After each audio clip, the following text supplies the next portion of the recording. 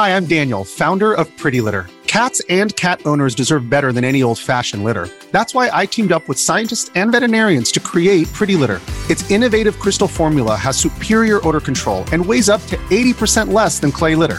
Pretty Litter even monitors health by changing colors to help detect early signs of potential illness. It's the world's smartest kitty litter. Go to prettylitter.com and use code SPOTIFY for 20% off your first order and a free cat toy. Terms and conditions apply. See site for details. This episode is brought to you by Shopify.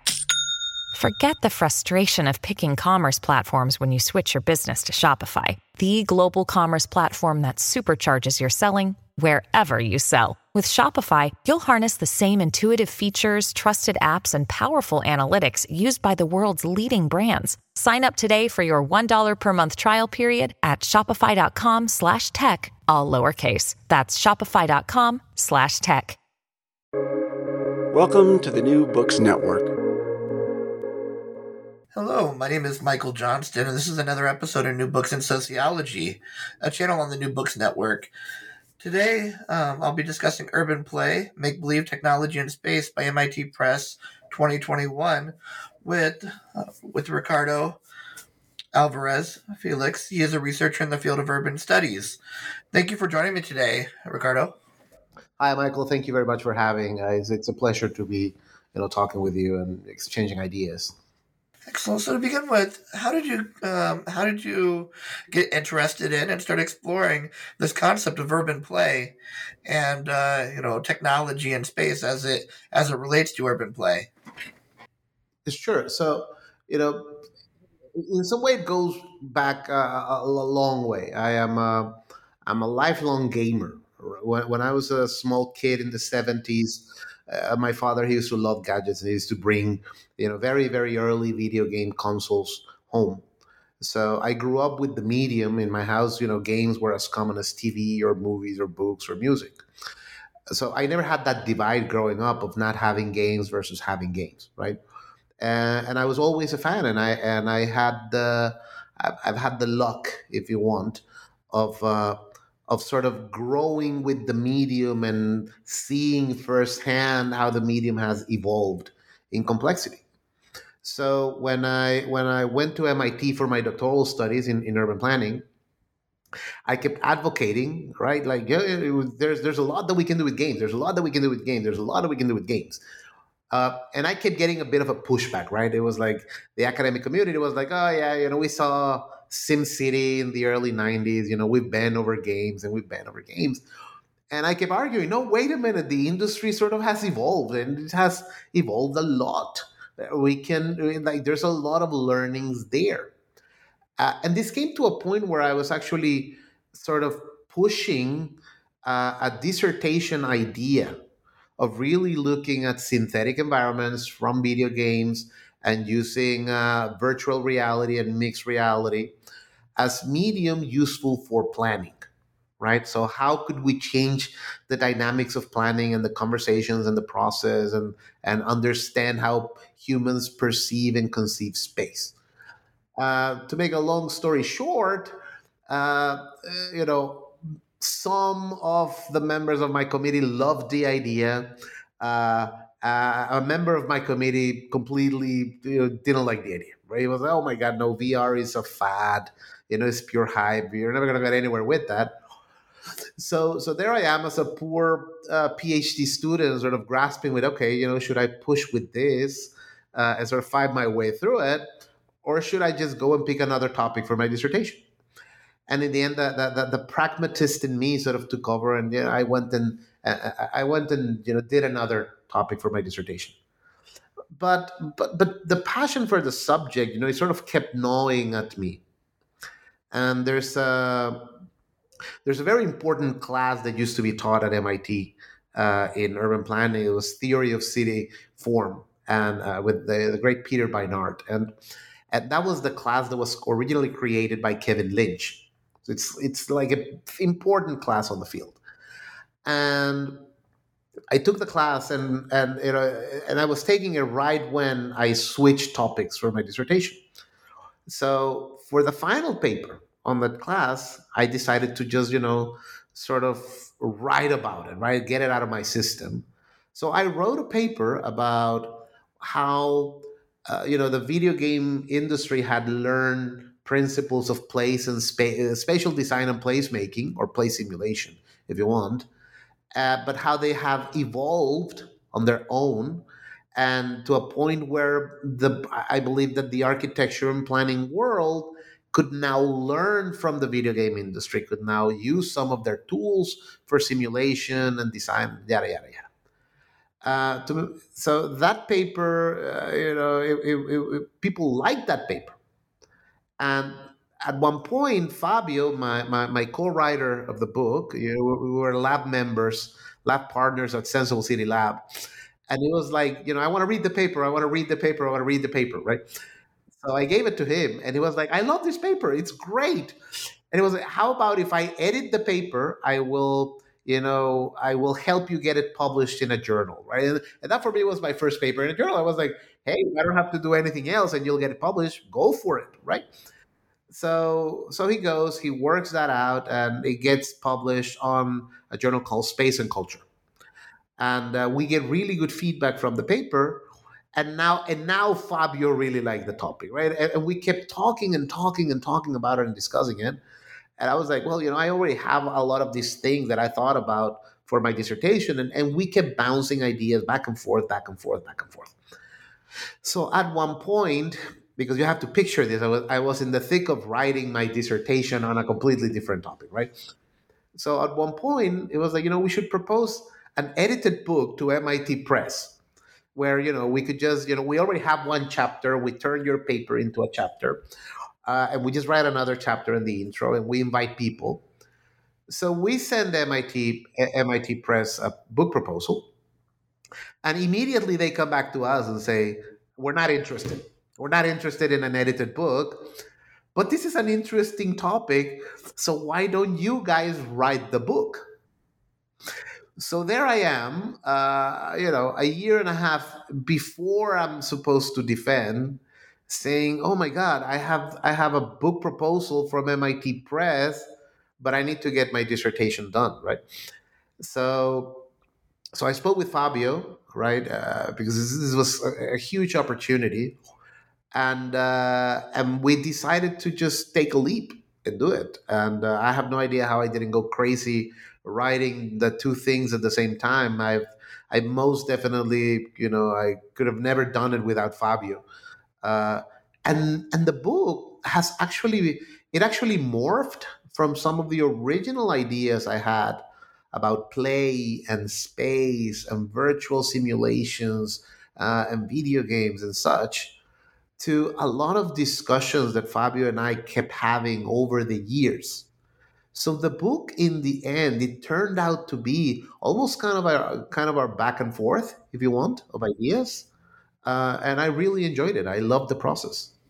And how long did it take altogether to write? I mean, it sounds like it took a little bit of time, a few years maybe. So the actual writing, we wrote it in a year. We wrote it in a year. It's funny. We actually ended up submitting the draft document a month and a half before I ended up submitting the final draft of my dissertation. There was a whole thing of me going with my advisor, because I didn't tell my advisors or the members of my committee, right? So only when the book was almost finished did I go with my advisor, and I was like, "Hey, I gotta tell you something." I was like, "What's going on?" I've been writing a book, right, in the meantime, and it was like, "Oh my God, you're not supposed to do that." But MIT Press, I kind of understand why you did. But yeah, it took us a year. Since we were talking about your committee and them not being so receptive of this topic, now that you've written the book, have they said much since then about what their thoughts are? I mean, to be honest, we've gotten pretty good feedback. We've gotten a pretty good response. I think that there is there are questions about what the impact of new media, right? Such as virtual reality, mixed reality, augmented reality, which in a place like MIT, right, they've been around for a long, long, long time. People have been playing with this concept and with these technologies for decades. So I can understand where that notion of, oh, people have done that, you know to death. I can understand where that comes from. I think that what is interesting, and some of the comments that I've received was, I never thought about it from that perspective. Most people tend to focus on the technology. Most people tend to focus on, here's this new shiny toy, and here are all the nifty tricks and things that we can do with it. Whereas you guys are actually thinking through what that technology as a concept means. And we're sort of trying to look at just a simple fact of, yeah, look at the technology progression, right? We're on our way to getting there. In fact, never in the book do we actually claim that we are there. We do claim, like, yeah, there's some light at the end of the tunnel, things are moving very, very fast. But if it happens, as many people have envisioned it to happen, then it is a profound change. Because immersive technologies fundamentally have a non-transferable unique advantage whether other types of digital media, which is they are able to trick our biology, and that is really powerful. So a big chunk of the exercise is trying to think through, no, wait a minute, there are more fundamental forces at play here, right? What are the interrelationship between play and space? What are the interrelationships between, deception and self-deception, and how we allow ourselves to use that, but now from a positive point of view? What are the jumps, of the technological jumps, that are meaningful enough as to, potentially be able to change the games? We talk a lot in the book about things like single point perspective, right? Like, Brunelleschi, 15th century, and how we see something in VR as a potentially as a change that could be as fundamental as that. So those to us are very interesting questions, and we've gotten pretty good response out of that. So one of the things that you mentioned is that play can result in a transformative act. So how is play a transformative act? Uh, what is this transformation that has taken place? So, I mean, at its most basic level, right? You have play as an activity where you can freely experiment with no negative consequence, right? So as an activity, either individual or social, it's all about exploration. It's all about sort of creating a certain set of rules to bring a certain degree of coherence, if you want, and then just try to explore the edges of what you can do, right? You have fun in the process.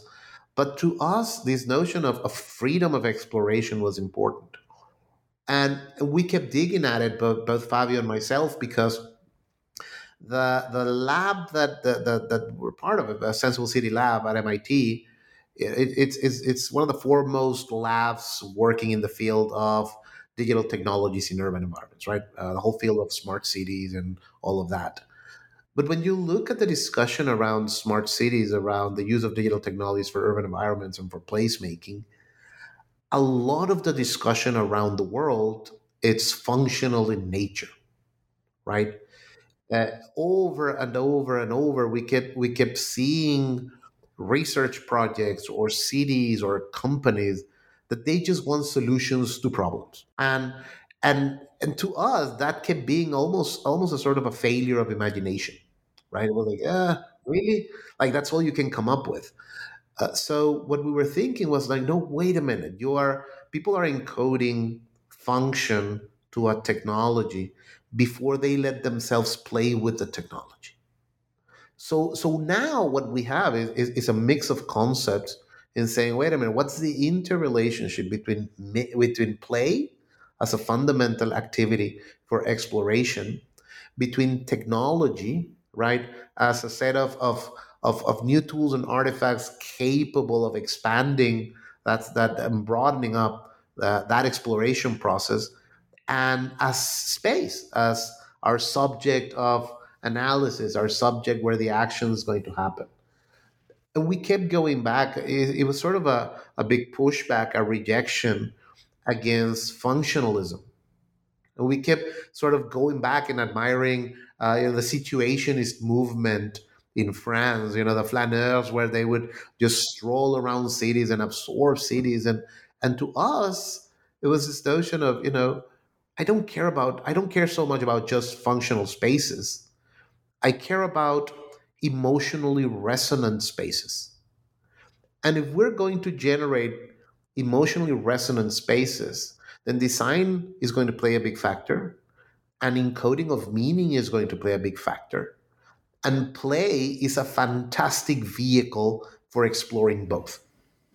Because you were in a sensory lab, right? So senses was an important part in that resonation. Is the senses that is actually experienced and presented through emoting. Exactly.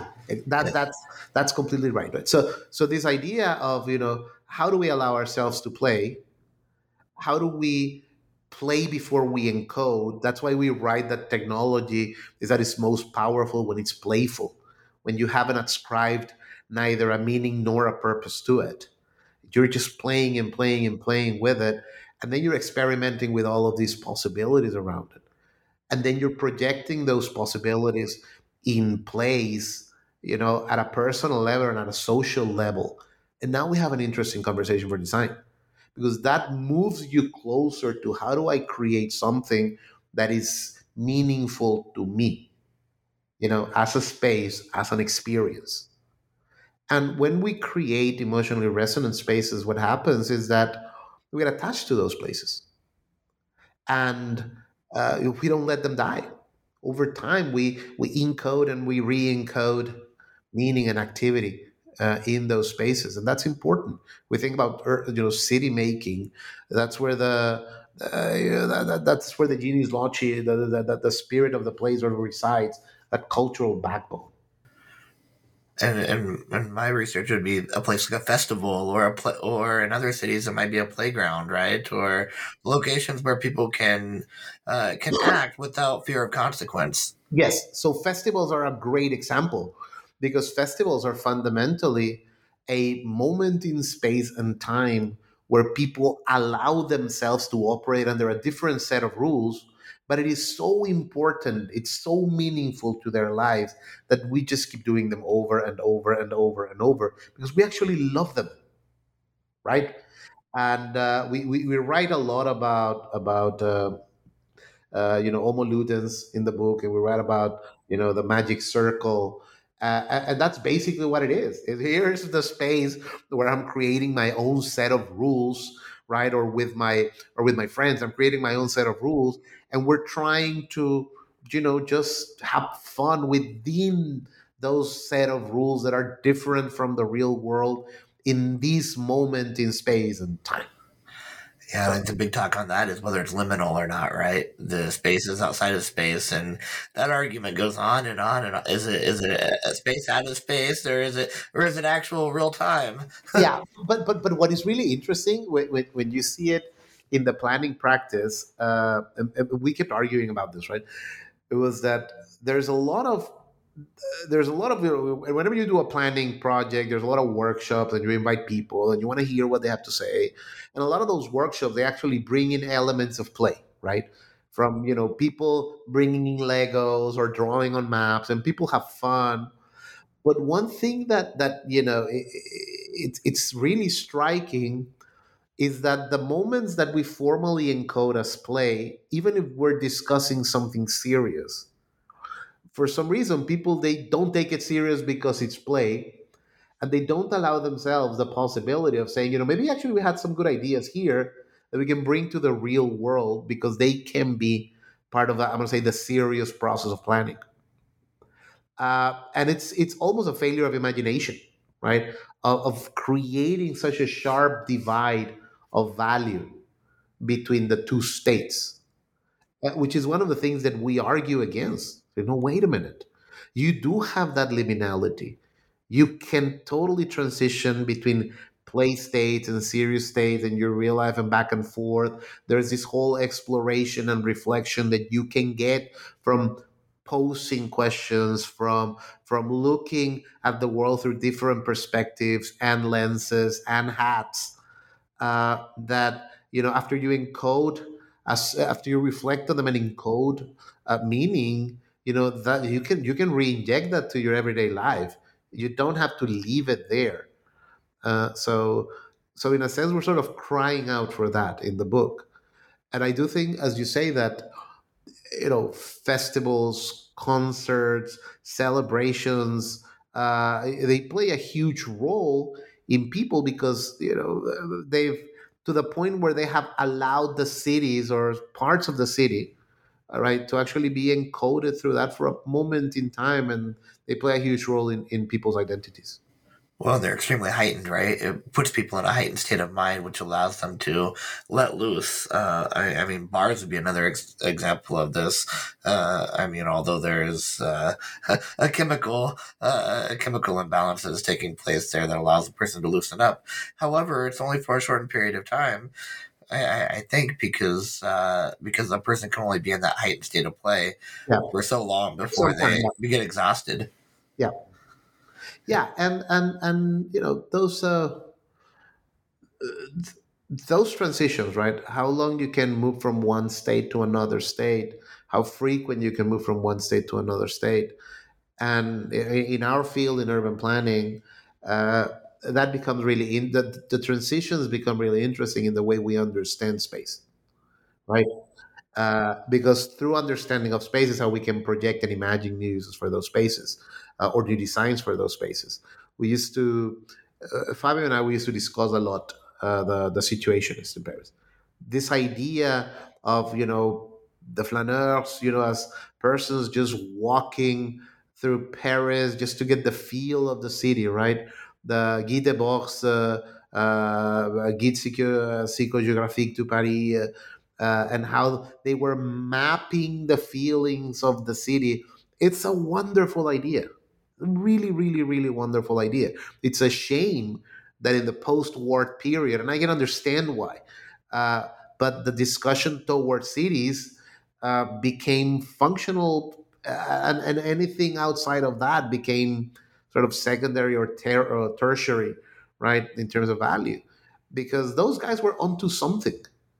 And when you look at places that have actually taken some of those values as some of their core design or even being principles, right?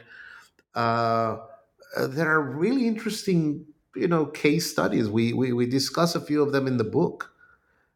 Places that even in planning circles, sometimes they get heavily criticized, but at the same time, you have places like we discuss about Dubai, we talk about Orlando, we talk about Las Vegas, right? Where if you were to speak with many planners or architects, they would call them temples of artificiality, and I would dare to question. Well, first of all cities are artificial, right? Just to begin with, but we have to admit that there is something in those places that, first of all, they were built in some of the most inhospitable places in the world, the middle of deserts or swamps. Yet people from all over the world want to go there and visit and look at them, and they're meaningful to a lot of people, because their own narratives about fantasy, about pleasure, they are very important.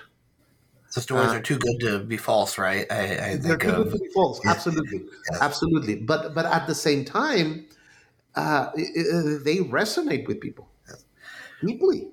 It's that relationship between the outer world and the inner self, right? It's taking it all in. It's having an experience, and it's the subjective experience that makes these places real. Yes, and through that subjective experience, you see people going to these places, and it's similar to a festival. People are in a continually heightened emotional state while they're just absorbing all of the information overload that they just bring through your senses. Um, but when you speak with a lot of people about these places, they have really strong memories. about them. Many of them, they just want to go back over and over and over, and many of them end up staying. It's not random that these three are some of the fastest growing cities in the last 50 years. That should tell us something about, hey, maybe these guys have, they've been working around a certain value space that also has merit in the ways that we think and design cities and spaces. No, another thing that you mentioned you and your co-author mentioned in this book, Fabio and yourself, is believe and play are a lot alike. What is make believe, and how is that similar to play? So make believe is when you there's a bit of self deception there, right? And most of the time when people think about deception, they think about it in negative terms, right? They think about an asynchronicity of information. I know something that you don't. I'm going to give you a partial message so that you end up believing what I want you to believe, because there's trickery involved, right? But the fact of the matter is that we also see positive, a potential positive relation towards self deception. Sometimes by allowing ourselves to accept something that we know it's not real, okay, and we make believe that that is real, then we simply open ourselves up to possibilities, and we think about it for it's obvious when you're in virtual reality. It's very very obvious, right? You're not in a physical environment, but still the technology sort of tricks your biology into believing that you're somewhere else. Like Halloween or a masquerade, right? Right, when you're in a masquerade, right? You know that it's not real, but the context and the situation of the masquerade, you make believe into that context, and you want to be coherent with that context, and then you ascribe by the specific rules of the moment, right? And then you effectively experience that moment in a way in which you would have never done so if you were sort of following your normal everyday life guidelines of behavior, right? Because if you were to have it, if you were to see a masquerade from that perspective, it would most definitely be ridiculous, right? Oh my god, I'm supposed to have fun like with that thing on my face and like bring all time. Yeah, I'm not But so sure. accepting it allows for possibilities, right? It opens up Accepting it as possibilities. a possibility. So there's a step there where you're fundamentally saying, "Oh, the hell with it," right? Hey, these are the rules. I'm just going to go with it. And if you're consistent with sort of the new rules and the new setup, that you're allowing yourself to believe in it, and to believe of the coherence in it, and to allow yourself to be in it, then those are fantastic new lenses under which to experience the world, and that broadens up your horizons. So they can be really powerful experiences, and all of that begins with this notion of make believe. I'm going to allow myself to believe that this is real for a moment within this context, even if I know I'm not. The hell with it, it is, and I will take it as granted. And then certain assumptions are made, and I think then there's also some potential for the experiences that are had in the make believe to be replicated in similar situations in everyday life, which I think is the importance that you put into play, and make believe being similar but not the same. Yeah, well, yeah. And it's interesting because actually we do see it in a lot of places. For example, architecturally, right? You go to Amsterdam, and people go to Disney, right? And they see the castle, and the castles are actually much smaller than they look, but a lot of the building they use forced perspective, right? So you're looking at them from below, and they look huge because they're just forced the perspective. But the truth is, there are cities that do it. If you go to Amsterdam, there's a lot of houses around the canals that they actually look taller than they are, and the way that they did it, 300 years ago, 400 years ago, is that they kept making the windows at each floor slightly smaller, Okay, so you look and then it's a three-story building, but it actually has four rows of windows, and it gives you the perspective that it has four stories, right? And it becomes a unique architectural style that highly defines the look of the city, That's funny right? that you mentioned Amsterdam because I live in Pella, Iowa, and it's a Dutch community where we have a canal that and we require all the new buildings in the downtown area within the within the city to be built with a Dutch front. So it's Okay. just interesting how they've redesigned the Netherlands and in our Do community. do you guys have forced perspective on your buildings? I'll have to look at that the next time to see if they're. I mean, I can see it in pictures where these buildings look really big, and the canal even looks larger in pictures than what it really is. But it could be camera, it could be forced perspective. I'll have to look at it. Yeah. I mean, forced perspective is one of those things that once you've detected it in a place, you cannot stop seeing it. Okay, to a certain degree, it sort of spoils. You're sort of peeking behind the curtain and seeing the trickery a little bit. But yeah, I remember the first time they told me about it in Amsterdam, I was like, this is very clever. And now I cannot stop seeing it every time I go. Like, yeah, oh yeah, yeah, that's smaller. Oh yeah, oh yeah. But you're absolutely right. I think there's a value, and some people do have trouble in sort of once they've experienced something in their play states, right, that they really like and they've encoded value. Some people don't have a problem saying, I kind of like this for every day. Why shouldn't I? Why can't I? And I transpose it to my everyday life. But some people do have that trouble of saying, no, this belongs solely in the play space, in the play moment. And I don't allow it myself to see it in the real world. I think that's part of the challenge. Yeah, it's an ongoing negotiation, right? In everyday life, I teach a course called Sex and Gender, and we talk about that in terms of dress and regale, and how people in certain occasions might try to defy the norms that the different spaces have for what a person should be wearing, and but across time you wouldn't see things like jewelry being worn by different people if not for these slowly modified behaviors based on small groups defying the norms.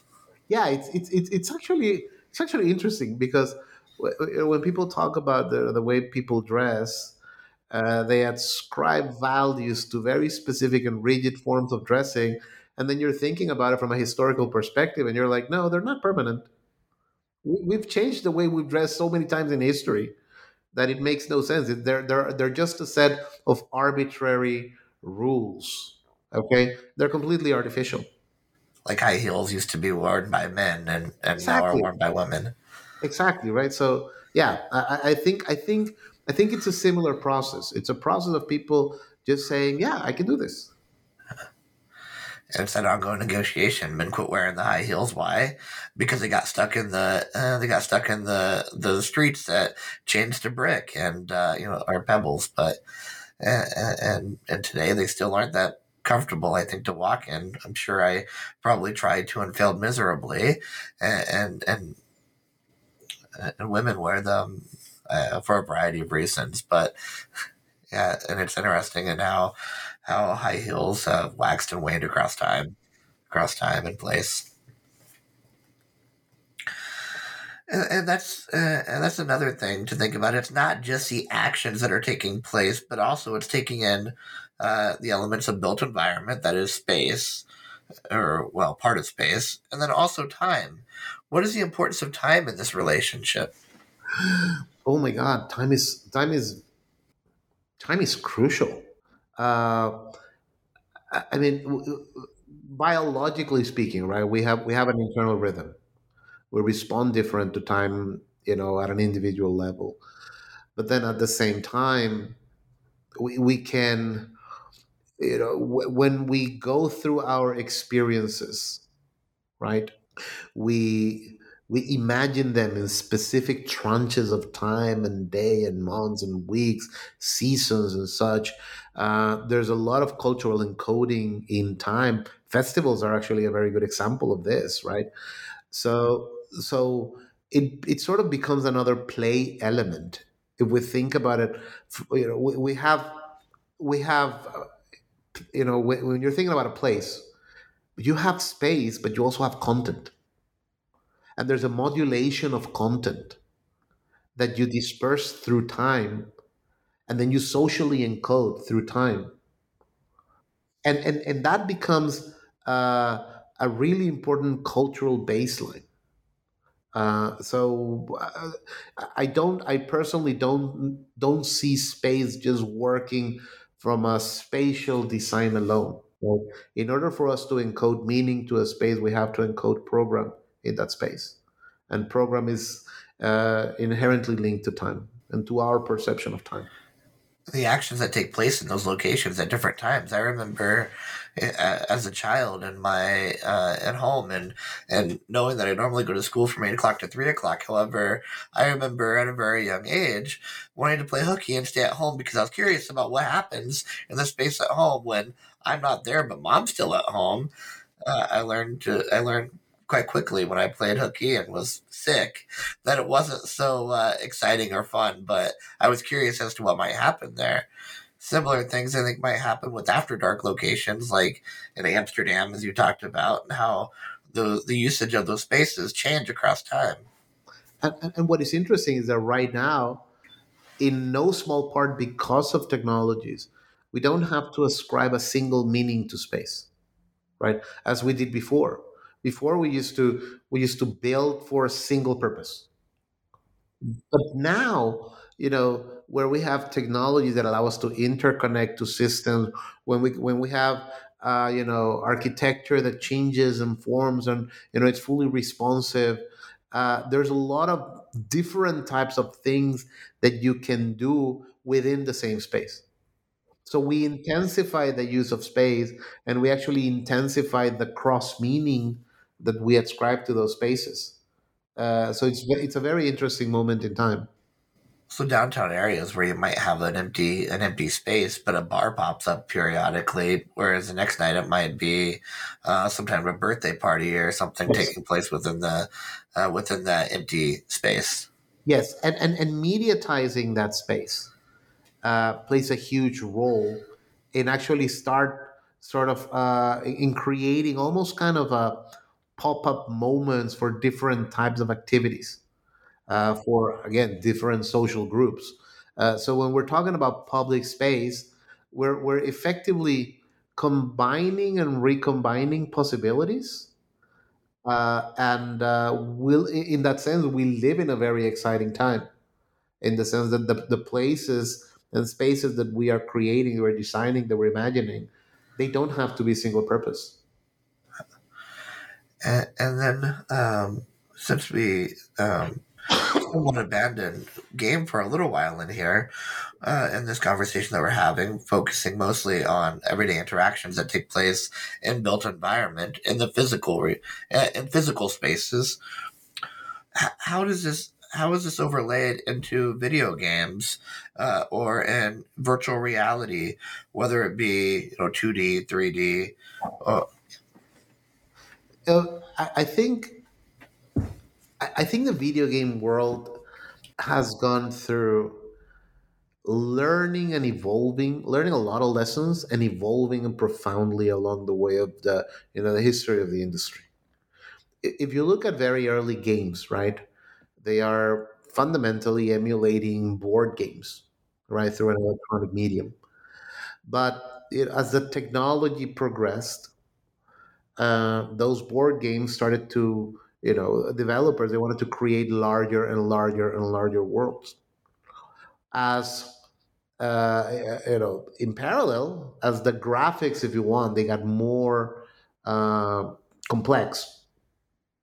There was this sort of moment where the artist's input, that the input of the designers in the art department of video game companies, effectively started gaining weight, and you can see the progress of video games, from 2D, two-dimensional representations of games, where they clearly were emulating in their world designs and level designs works from architects and maps and plans, the way they would represent those play spaces, and they would encoding fun feedback loop elements of play over and over and over.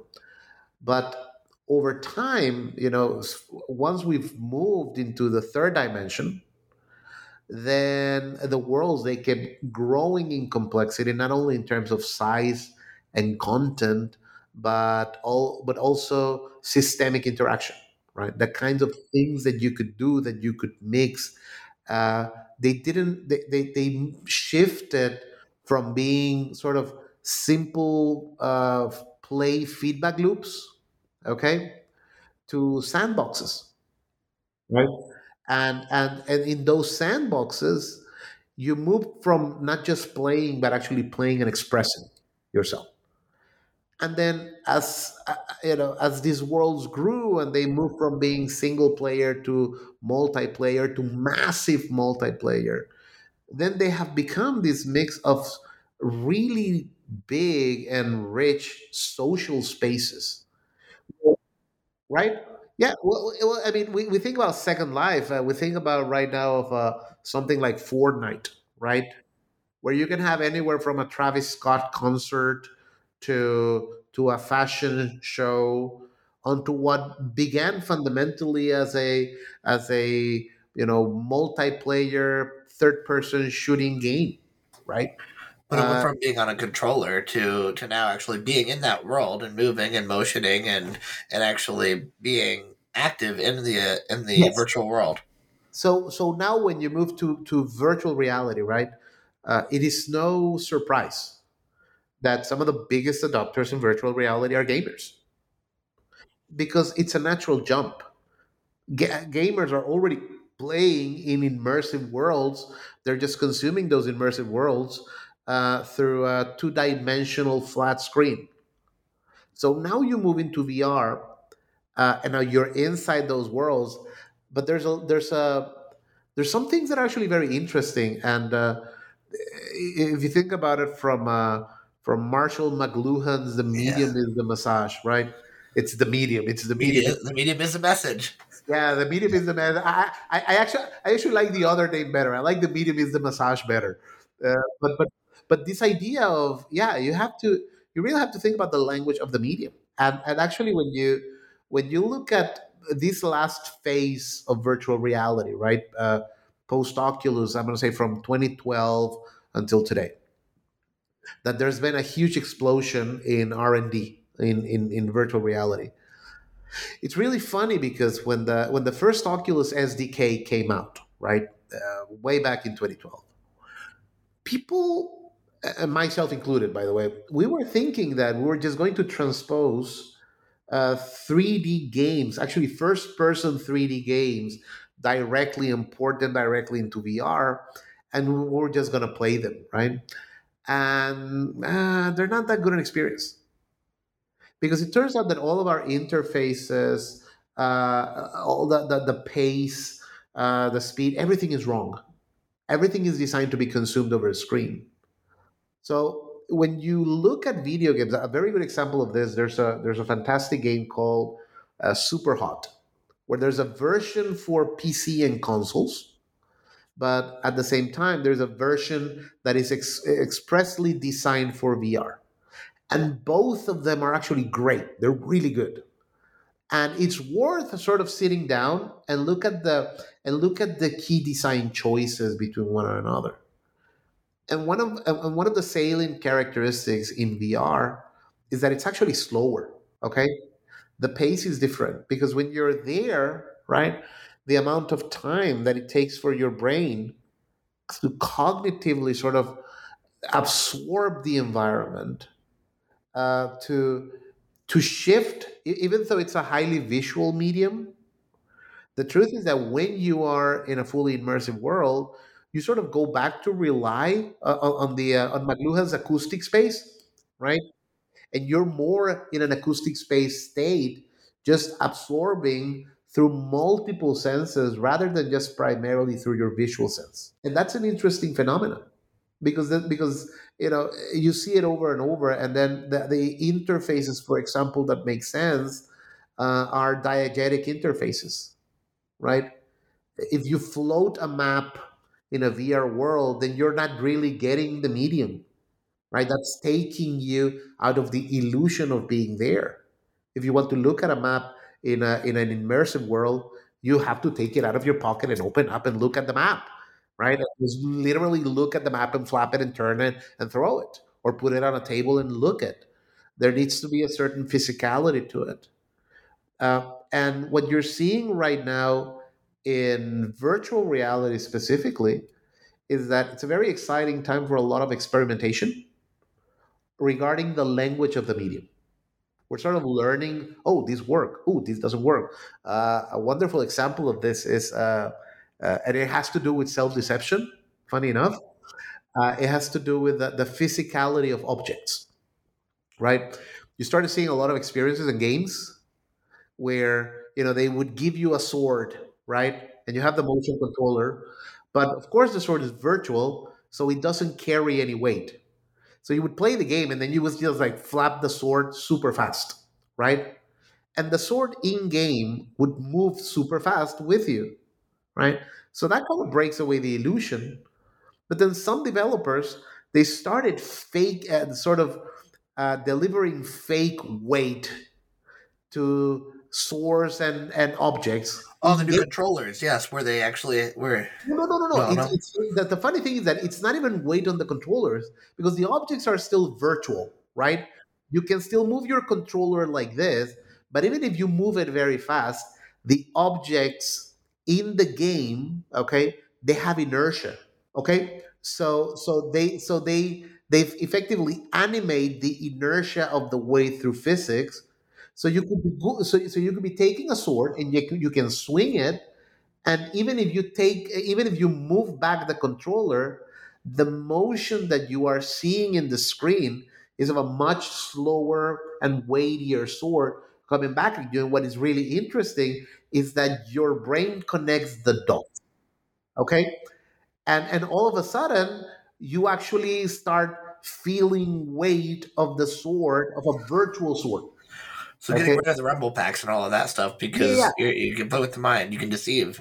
Yeah, Mind. so we are at this moment where we are kind of learning in virtual reality not only what works and what doesn't work, but how much we can push forward, okay, the trickery into making our brain believe that we are in different contexts, in different situations, what is allowed and what is not. There's a great game for this. There's actually two games. They're called Lone Echo. Lone Echo 1 and Lone Echo 2, right? And they're done by a fantastic development studio called Ready at Dawn. And when the first Lone Echo came out, this was 2017. Locomotion was an unsolved problem in VR. Now it's a solved problem, right? But back then, if you really wanted a larger world and you would like make your character walk in a virtual world in VR, most people would just get sick and throw up, right? It would just make you all dizzy and queasy. So the big problem was that you have a character with legs that was moving, but your legs were not moving, and the speed was kind of off, and the perspective was kind of off, and your brain knew that it was off, and your vestibulocochlear system kicked in and would make you dizzy. And one of the fantastic things that these guys did in Lone Echo is that you're playing the game in space, in microgravity. You're actually a robot. Okay. So you're a robot in microgravity in space. And in space, you're just floating, right? And you're actually not moving with your legs, you're moving with your hands. So I grab a surface and I just push myself. And then I float away until I get to the other surface and I just kind of like receive it. And then so you move with your hands. So what these guys did was something that was really smart. They animated using a technology called inverse kinematics, the hand and the fingers, right? So you would have the controllers, and the game would simulate where your real arm would be in relationship to your virtual arm. But if your hand was touching a surface, the fingers of your virtual hand would animate to sort of grasp the contours of the virtual surfaces. And your brain made the connection, right? So then you can just grab something in virtual space and just push yourself and very efficiently move. And these guys decoded a way to do sort of translate that movement to larger worlds without people getting sick, because your brain made it believable. Your brain connected the dots. So when we think about play spaces, when we think about the magic circle, right? Again, re-encoding the rules of that space. Virtual reality is sort of going through a very specific design, to a very specific moment in its history, when parallel to designing those boundaries of play spaces, we're designing the language of the medium, and it's a fantastic moment for experimentation. Like really, really fascinating. As a way to socialize people to, I mean, everyday norms, or even to start to resist norms and create change within physical environments. Yes, yes, and it's really interesting when you look at some of the social experiences in VR. We are seeing a lot of that, right?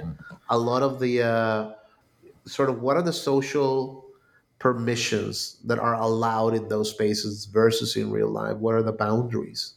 What do we allow ourselves to do in those spaces? What do we allow others to do in those spaces?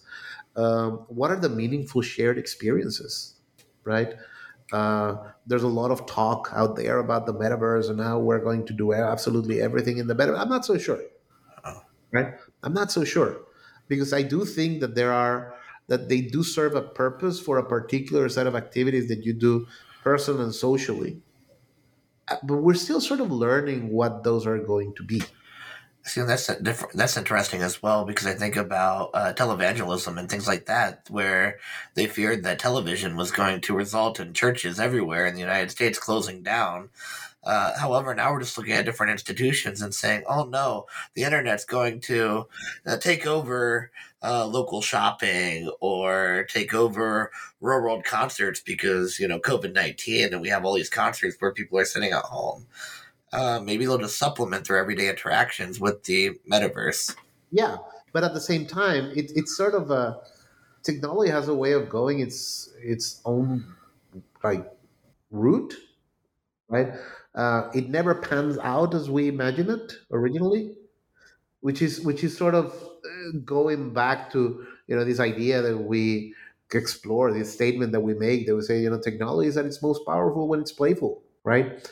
So allow yourself to explore freely what is it that you can do with it. So yeah, it's a lot of fun actually, when you take it as that. And I can only imagine some of the experiences that you've had in your sensory lab in Boston, where you were, where you were working at, right? I mean, it's the work at the lab it's super exciting, right? It's you have the sensible city lab. It's basically on any given Sunday you have 35 to 40 people from all many different places in the world, and from many very very different disciplinary backgrounds. At any given time in the lab, you have anywhere from computer scientists, mathematicians, physicists, to urban planners, architects, designers, sociologists, biologists, like all of this. And it's interesting because you need to do that. Our subject, the subject of analysis of the lab are cities, right? And you cannot study cities through a single disciplinary lens. So you need all of those conversations to have meaningful projects. It is a bit challenging because if you put a sociologist, a physicist, and an architect in a room, there's a greater than average possibility that things are not going to go down well. They talk different languages, they have completely different perspectives. But I think one of the key successes of the lab has been in its capacity to focalize the research discussion amongst different disciplines for very particular purposes, and sort of bridge those gaps. And that's truly where the magic happens.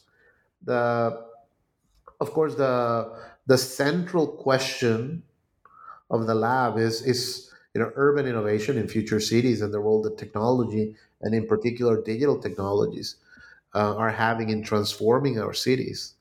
So that throws a very large canvas if you want to play. In a place like MIT, of course, there's a lot of technology that goes through the place. There's a lot of experimentation dealing with technology and dealing with new methods.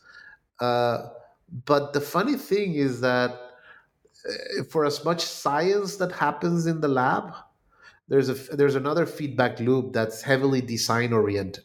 Okay, so when you talk with people from the lab, right? I was in the lab for 9 years, right?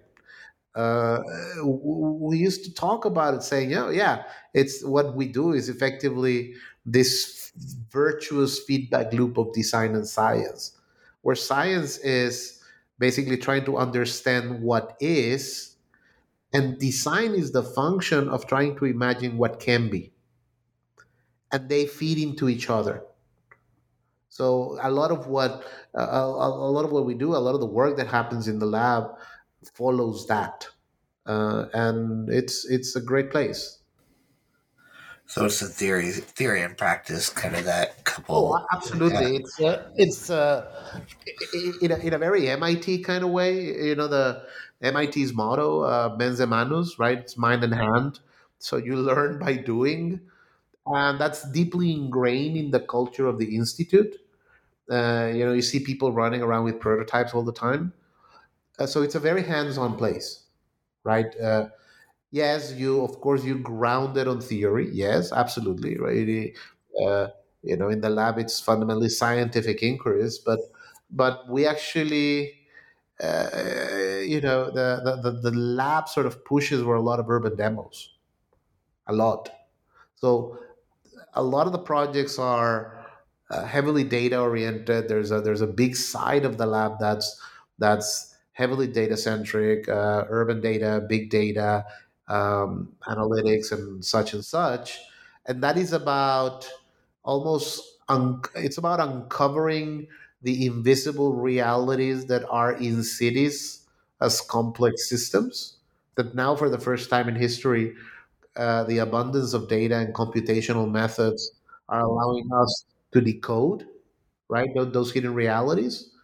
But then you turn to the other side of the lab, and it's about, well, yeah, okay, so now we figured this out. What the hell can we do with it, right? And then the designer frame of mind sort of just takes over. So as a practice of the lab, a lot of the projects get turned into actual urban demos or urban technologies or systems or exhibits, et cetera, et cetera. Well, thank you for your time today, Ricardo. One dying question that our audience members has for you, though, is what is it that you're working on now? What's your next project? Oh my God. Sorry. Ah, what is my next project? It's really funny. One of the things that has been sort of bouncing around my head lately a lot, it has to do with a way to quantify the value of information that is encoded in space. And that has to do because there's a lot of talk about data in cities, right? Cities are big producers of data. Some of that data is public, some of that data is private. But this actually stems from my doctoral dissertation. Okay, so sort of the other topic that I ended up working. Uh, I looked at I looked at future digitized urban infrastructure system as sources of data, right? And that's data that you can use for new products, new services.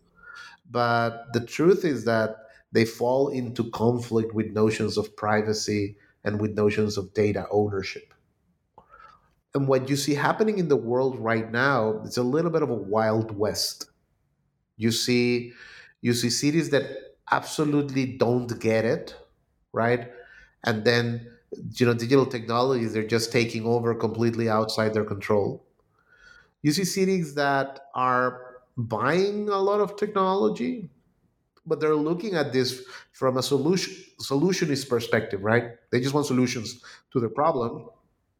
And a phenomena that's happening is that you have companies that provide those solutions using digital technologies and gathering data, but then the companies keep the data and they use it for their own products development.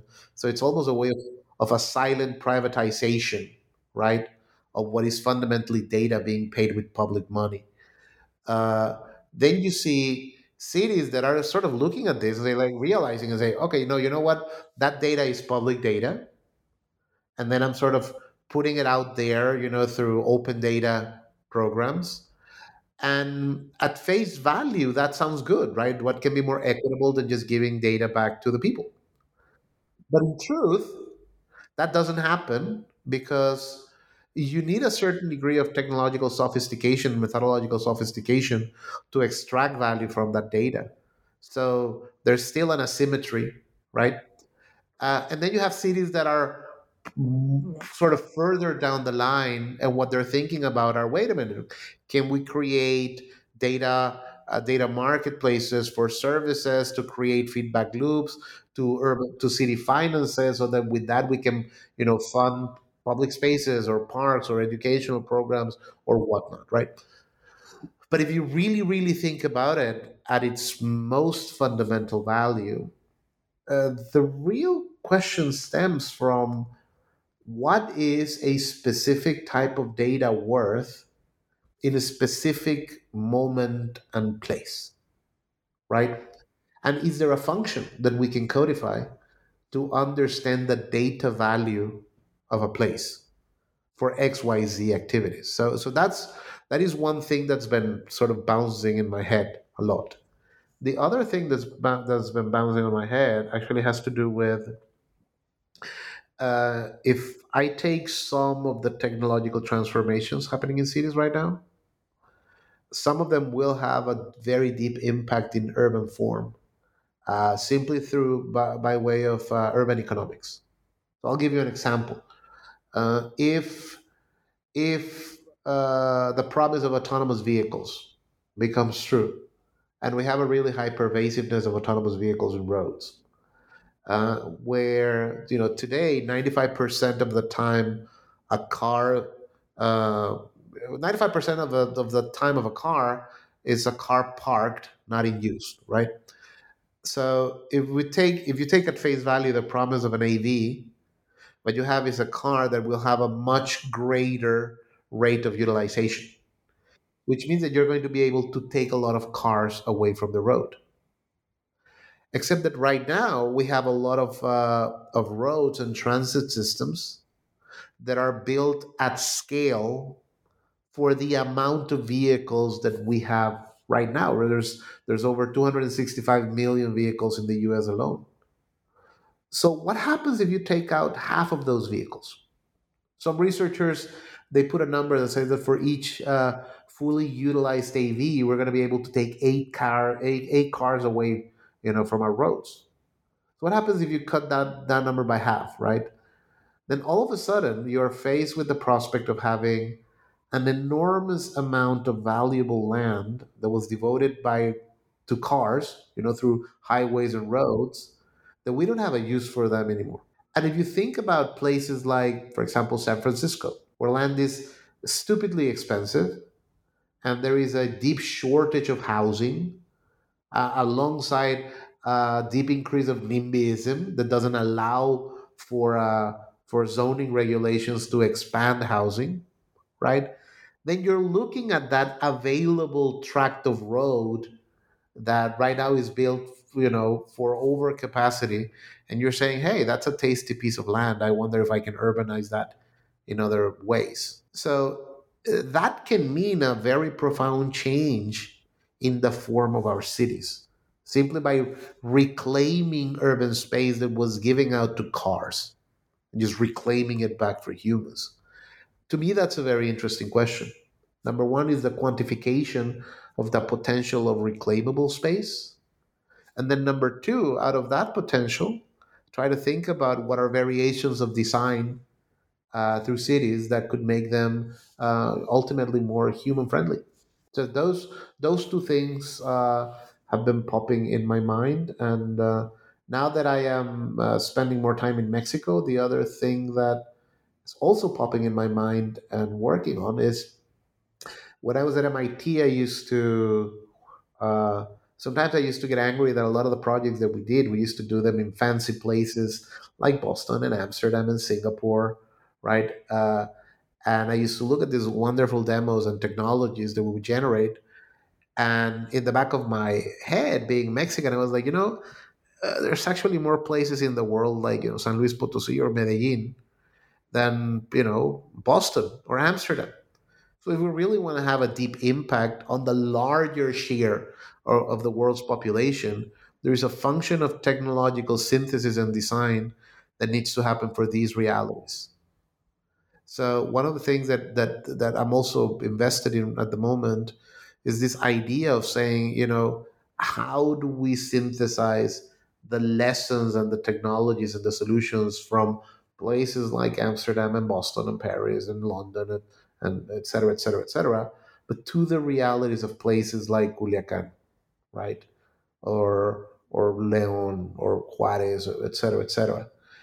And if I'm heavily focused in Latin American at the moment, and the way I see it is Latin American is a region that is the second largest urbanized region in the world, right? 85% of the population in Latin America is urban population. And the region went through a really rapid pace of urbanization in the post-war period. And as a consequence, we have substandard cities, right? But then when you look to other regions in the world, you look to South Asia, you look to Africa, right? And they are actually going through very similar paces of urbanization. They're just decades behind, right? So I look at Latin America, and fundamentally what I see is the future of Africa, right? We are just, a few decades ahead, and there's this sort of voice inside of me that's like saying, okay, damn it, we need to learn some lessons, and we need to synthesize some solutions here that can be transferable over there, before they make so many of the mistakes that we've made in the cities in this region. So yeah, those three things. And of course, I dabble a lot with VR and AR because that's a passion of mine. Uh, Well, I look forward to having you on the show after you publish your next book with MIT or whatever press it might be. And thank you again for being part of this show. no, no, I thank you. I thank you for inviting me. It's been a great conversation. It's been a pleasure. Excellent. Well, this has been another episode of New Books in Sociology, a channel on the New Books Network, and have a great day. Bye bye.